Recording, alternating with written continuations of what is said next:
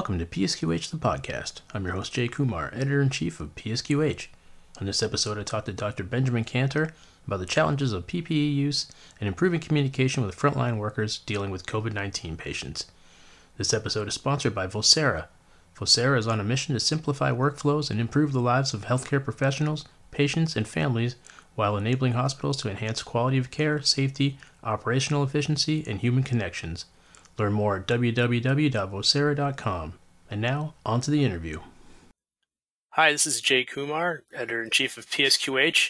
I'm joined today by Dr. Benjamin Kanter, Chief Medical Information Officer for Vocera Communications. How's it going, Dr. Kanter?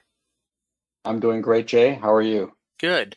And we're going to talk today about PPE and sort of its effects on the workplace for frontline clinicians during COVID-19.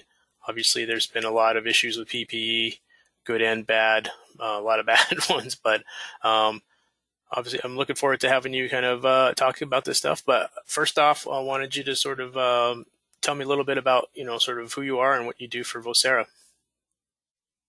Well, thanks, Jay. And again, I appreciate being here with you. I'm a pulmonary critical care physician by background.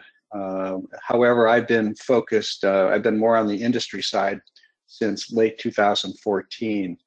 My focus over the past 15 years has been on communications in healthcare, trying to reduce the bottlenecks and the errors that occur with healthcare communications. And my focus has primarily been within the hospital or outside the hospital, but within the care team groups. How do we improve communications? How do we get information to the folks that need it, that can act on it? So how do we shorten that time to act for clinical and operational issues? So that's been my focus. I joined Vocera in January of 2017. So I'm somewhat over, I'm almost into my fourth year by January. And my role internally is interesting. I work with the product team on innovation, so I help develop new communication strategies for physicians and nurses, and I do a lot of education and a lot of speaking. So it's been a lot of fun. The Vocera team is terrific. Great.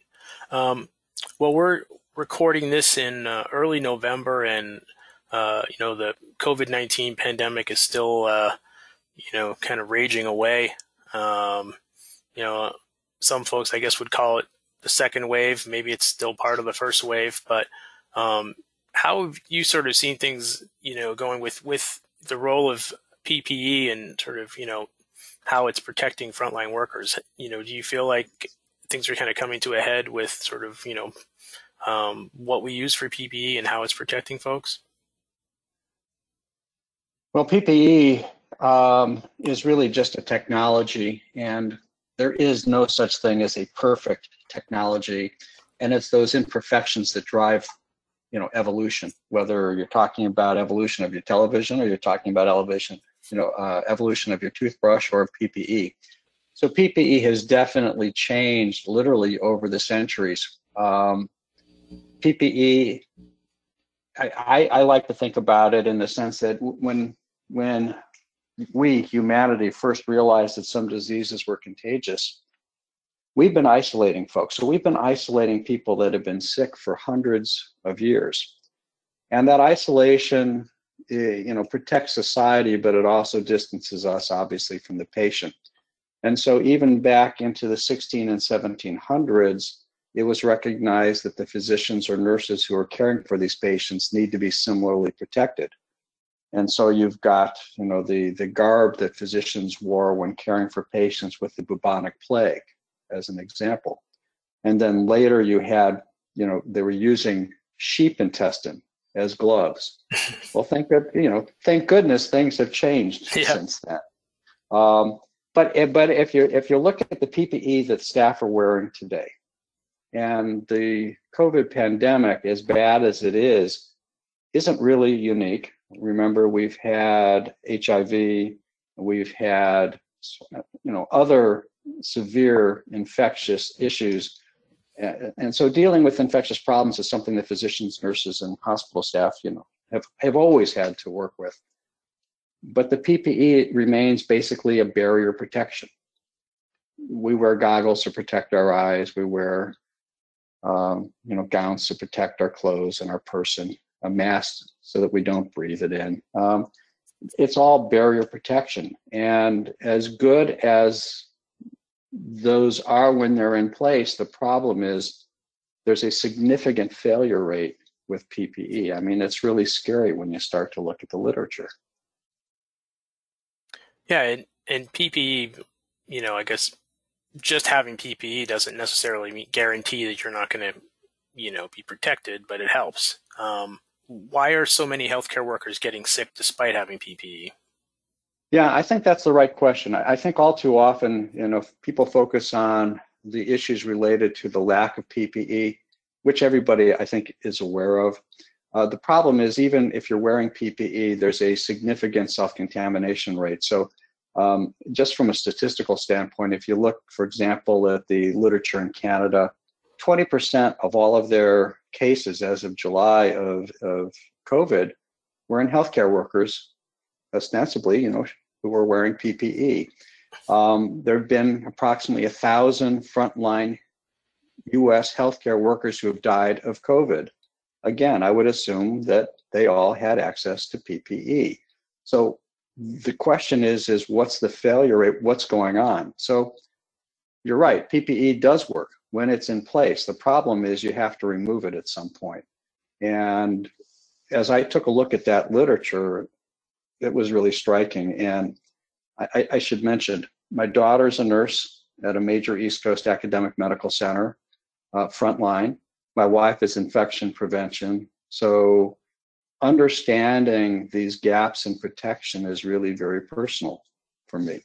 So at Rush University in Chicago, they looked at roughly 135 or 125 different healthcare workers. 35% of them acquired the multi-drug resistant organism of the patient they were caring for.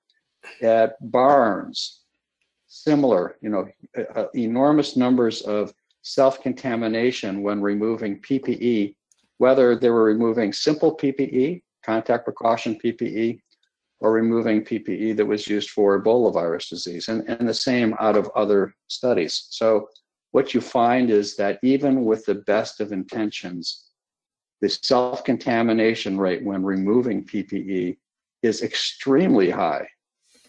So if you start talking about 35% failure rates, I don't know of any other technology that we use in healthcare where we would accept something like that. So it seems to me that PPE works as long as you leave it on, and you're at risk as soon as you start to take it off. And so I think one of the real strategies that has to be put in place is try to minimize the number of times your staff have to doff and don their PPE.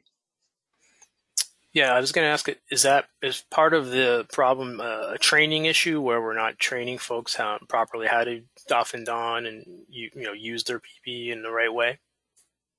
Well, certainly training has a role, no question about it. But it turns out that even in studies that have looked at focused training, there's still mistakes made and there's still self-contamination when removing. So I think the problem is really one of PPE usability. PPE usability needs to be fundamentally disrupted. I'm not in the PPE business. I don't make gowns, gloves, or goggles. But boy, is that an industry that seems to me to be worth disrupting. So, you have to look and say, all right, if the staff is at risk, and if they self-contaminate after removing their PPE, they may not recognize that, which means they're an unwitting potential vector of infection. That's very problematic for the patient, for the family members of the staff member, and of the environment in which they're working. So I think PPE usability deserves a lot of attention. But given that it's flawed, we have to figure out strategies that allow our staff to continue to wear PPE and yet continue to do all of the healthcare function that they need to be able to do. And one of the big missing elements historically has been communicating. So, like, what can we do to sort of, what can your hospital leaders do to help protect, and I guess help staff communicate in these environments? Yeah, I think the first recognition is that if your patients are in isolation, you don't want to similarly isolate the staff when they're in there, when they're in the isolation environment with the patients. Don't leave your staff on an island. Don't technologically isolate them. We know that communication is critically important to keep clinical operations flowing and to keep just the operations of the hospital in general flowing. You don't want your staff using their smartphones as an example in an isolation environment. We know that they've become contaminated very quickly. So you have to somehow figure out what do you do. And I mean, I just saw this picture in the New York Times last week. There was a picture of a nurse inside an ICU caring for a patient in full isolation.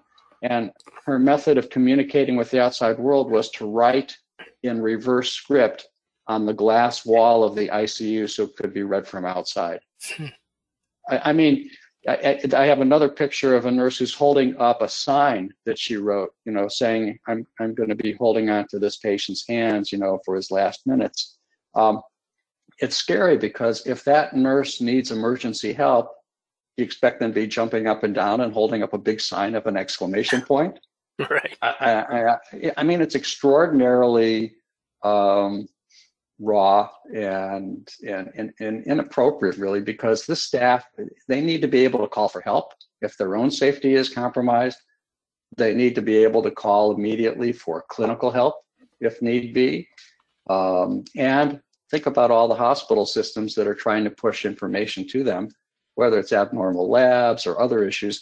So if you leave them isolated when they're in with the patient, you've really done everyone a disservice. So you have to figure out what's the best communication technology for staff members to use when they're in full PPE gear and in an isolation environment. It's certainly not a smartphone. So what would you recommend as technology that would work in those situations? Yeah, so if you think about other frontline workers, if you think about police or firefighters, we would never send them into a dangerous situation without some kind of radio that allows them to stay in contact with their team or call for help if their own safety is threatened.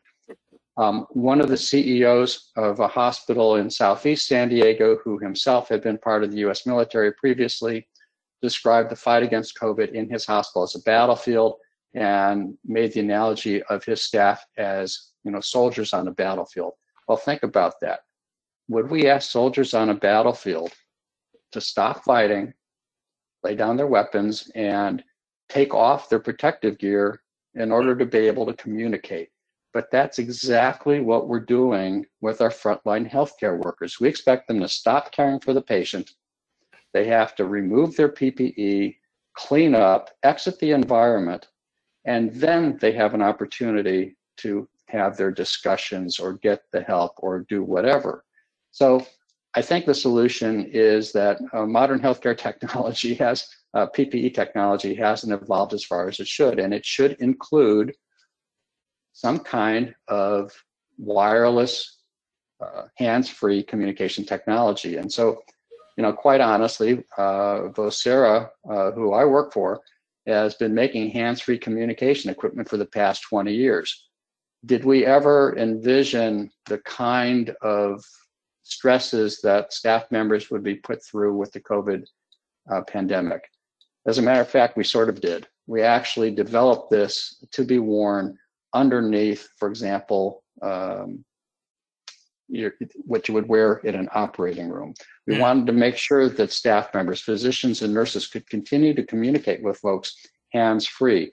Well, that turns out to be an excellent solution for staff members who are caring for patients and are wearing standard PPE. And so there's been an enormous uptick in usage of our hands-free badges literally around the world, pushed by the pandemic. So you see that sort of changing as we move forward. More facilities will kind of go to those kinds of technologies to improve, obviously reduce the need to have to don and doff all the time. Right. I think fundamentally you have to include communications technology as part of standard healthcare PPE going forward. If not, you're basically saying what we expect out of our police, what we expect out of our firefighters, what we expect out of other first responders, somehow we don't have that same expectation for our healthcare workers, and I find that rather objectionable. So I do think that communication technology needs to be there. It's a missing piece. Once you have hands-free communication devices like the Vocera badges, you have the ability, first of all, to continue to receive the messaging, the alerts that are needed while you're caring for patients. You have the ability to summon help for yourself if your own safety is threatened. And unfortunately, violence against healthcare workers in hospitals, has been described as an epidemic. And you also want to be able to call for clinical help and remain in communication with the team that's caring for the patient. So it's an elegant and nice solution that keeps your staff fully within the communication loop, no matter the unusual environment they may be working in. Why do you think it's taken so long for this realization to kind of hit?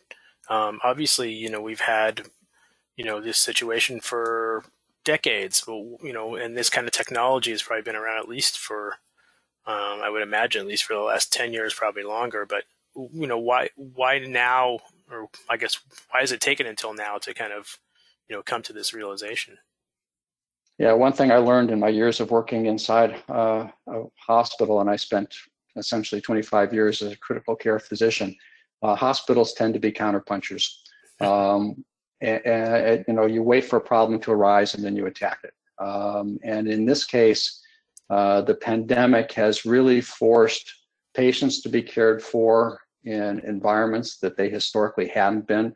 It's forced the staff to care for patients in just an enormous load of patients in full airborne precautions, that's really sort of unique.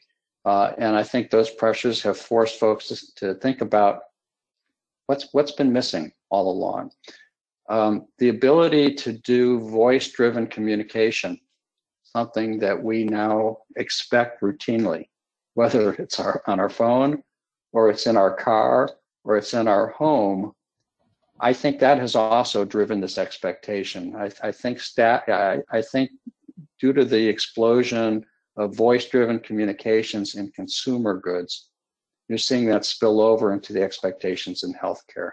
If I can tell my television to turn on, if I can tell my car to change the station, are you telling me that if I'm in the hospital caring for a patient in the ICU, I have to write backwards on the glass of an ICU wall? So it's a convergence of a lot of factors, I think. How long do you think it'll be before every hospital is using this kind of technology? Boy, that's an excellent question. It's hard for me to say. I know that we've seen, as I mentioned, a dramatic increase in the interest in the solution, of our technology, and we've been able to stand up hospitals that have needed, for example, if somebody said we just need a focused hands-free communication solution for our emergency room, our triage tent, and our ICU, we can stand up that kind of solution in a week. So these smaller, quick implementations can be done fast and easy. I think as word gets out, and word is getting out of the importance of this kind of communication technology, it spreads on its own because the staff realize how important it is. I mean, without getting into the specifics, there's a television program that I like to watch, and one of the contestants on it is an ICU nurse, and every shot that they show of her staff members back at her hospital, whether they're in isolation garb or not, you can see them wearing these kind of devices. Ah, So it's out there. It's definitely out there. Yep.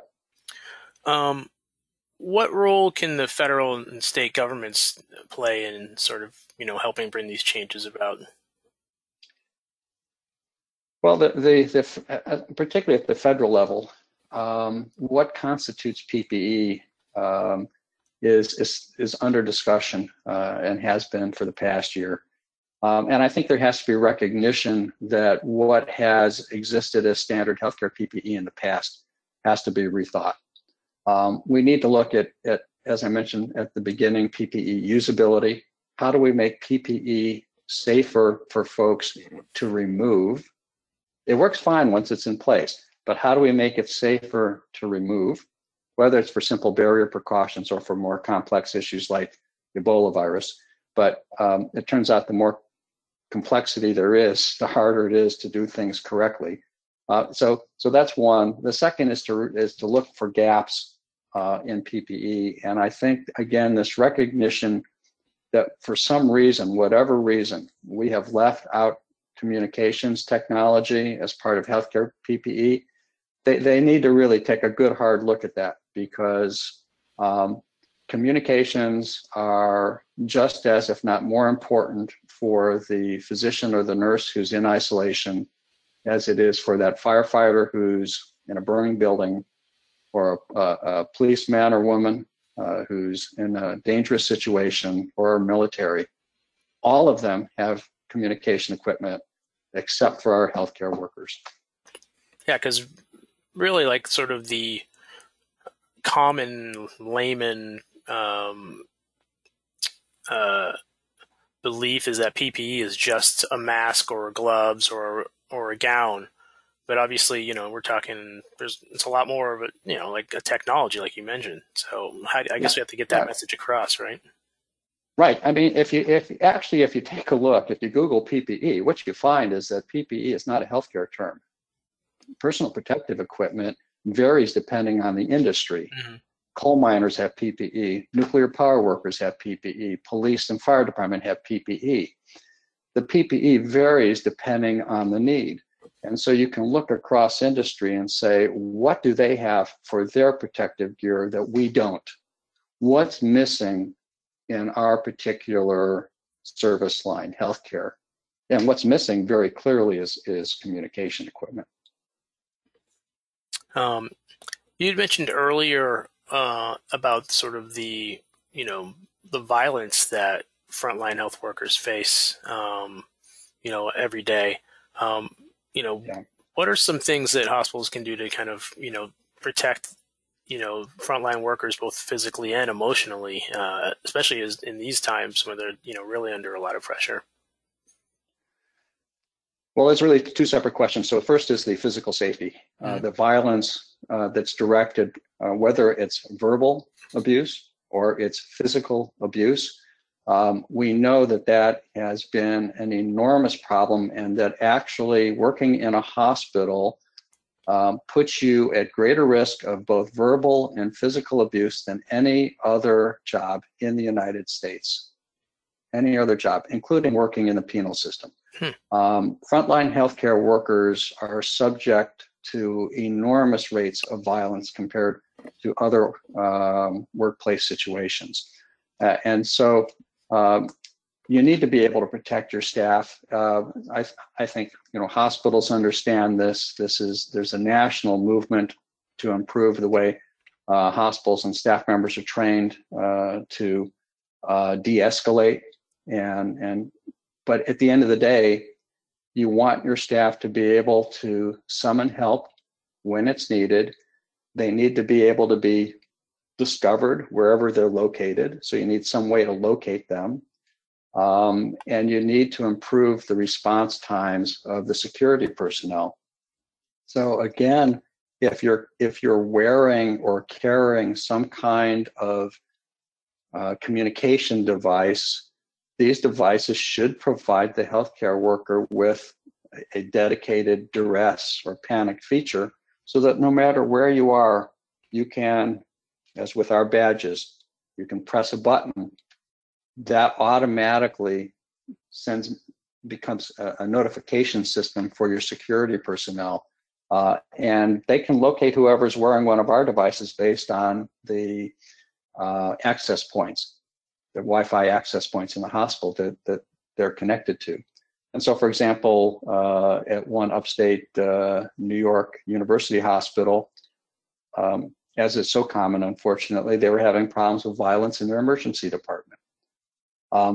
They implemented our badges. They routed the duress feature to both their internal security staff as well as the campus police, and they dramatically shortened the response time. I believe it was from 3-minute response time down to 1 minute when staff had a problem. And so we've seen our badges being used not just in healthcare, but for example, in the hospitality industry and in hotels for in part the same reason. One, to keep the hotel staff in communication with each other, but also if they ran into a problem with a guest, they could immediately summon help. And we were also talking about emotional well-being. Oh yeah, sorry. That's right. Yeah. So obviously burnout, the emotional well-being has been particularly acute, and the pandemic hasn't helped. The work hours, the stress, the isolation of the staff members, not just inside the hospital, but often the isolation they have to face when going home. They may or may not be able to be in the same parts of their home or even in their home with their family members is extraordinary. And my heart goes out to all of them. Had I stayed in the hospital, my partners remain caring for patients with COVID. So it's been very difficult. I think you have to make life as easy and simple as possible for folks in the hospital. The cognitive overload of managing patients with COVID, with complex illness, is extraordinary. And you're constantly challenged to triage new information about patients because, as we all know, one nurse doesn't take care of one patient. One nurse is responsible for 3, 4, 5, 6 patients. And so, again, if you make communications difficult, if you make reaching an assistant, if you make reaching the physicians or the other nurses with whom you work difficult, you're adding fuel to the fire. You're making things much more complicated and much more difficult. Nurses work as a team. Physicians work as part of the team. You need to keep the team together, and when you isolate folks, you add to their stress. So again, although it's not all due to communication, recognize that if you leave your staff isolated, you're adding to their stress. All right. Well, I want to thank you so much, Dr. Kanter, for joining me today. This is obviously a very important issue, and I appreciate your insight. Jay, I appreciate it. Thank you. I hope things change in the future. I hope we do learn our lesson from COVID. Again, I just hope that folks recognize that our staff need more assistance than they're currently getting. Thank you. All right, thanks. And that wraps up episode 16 of PSQH the podcast. Thanks for listening, and I hope you join me next time. I want to once again thank our sponsor, Vocera. You can find more information about the podcast and listen to on-demand episodes on the show's page on psqh.com. You can subscribe to the show on SoundCloud, Apple Podcasts, Google Play, or Spotify. Thanks again, and stay safe.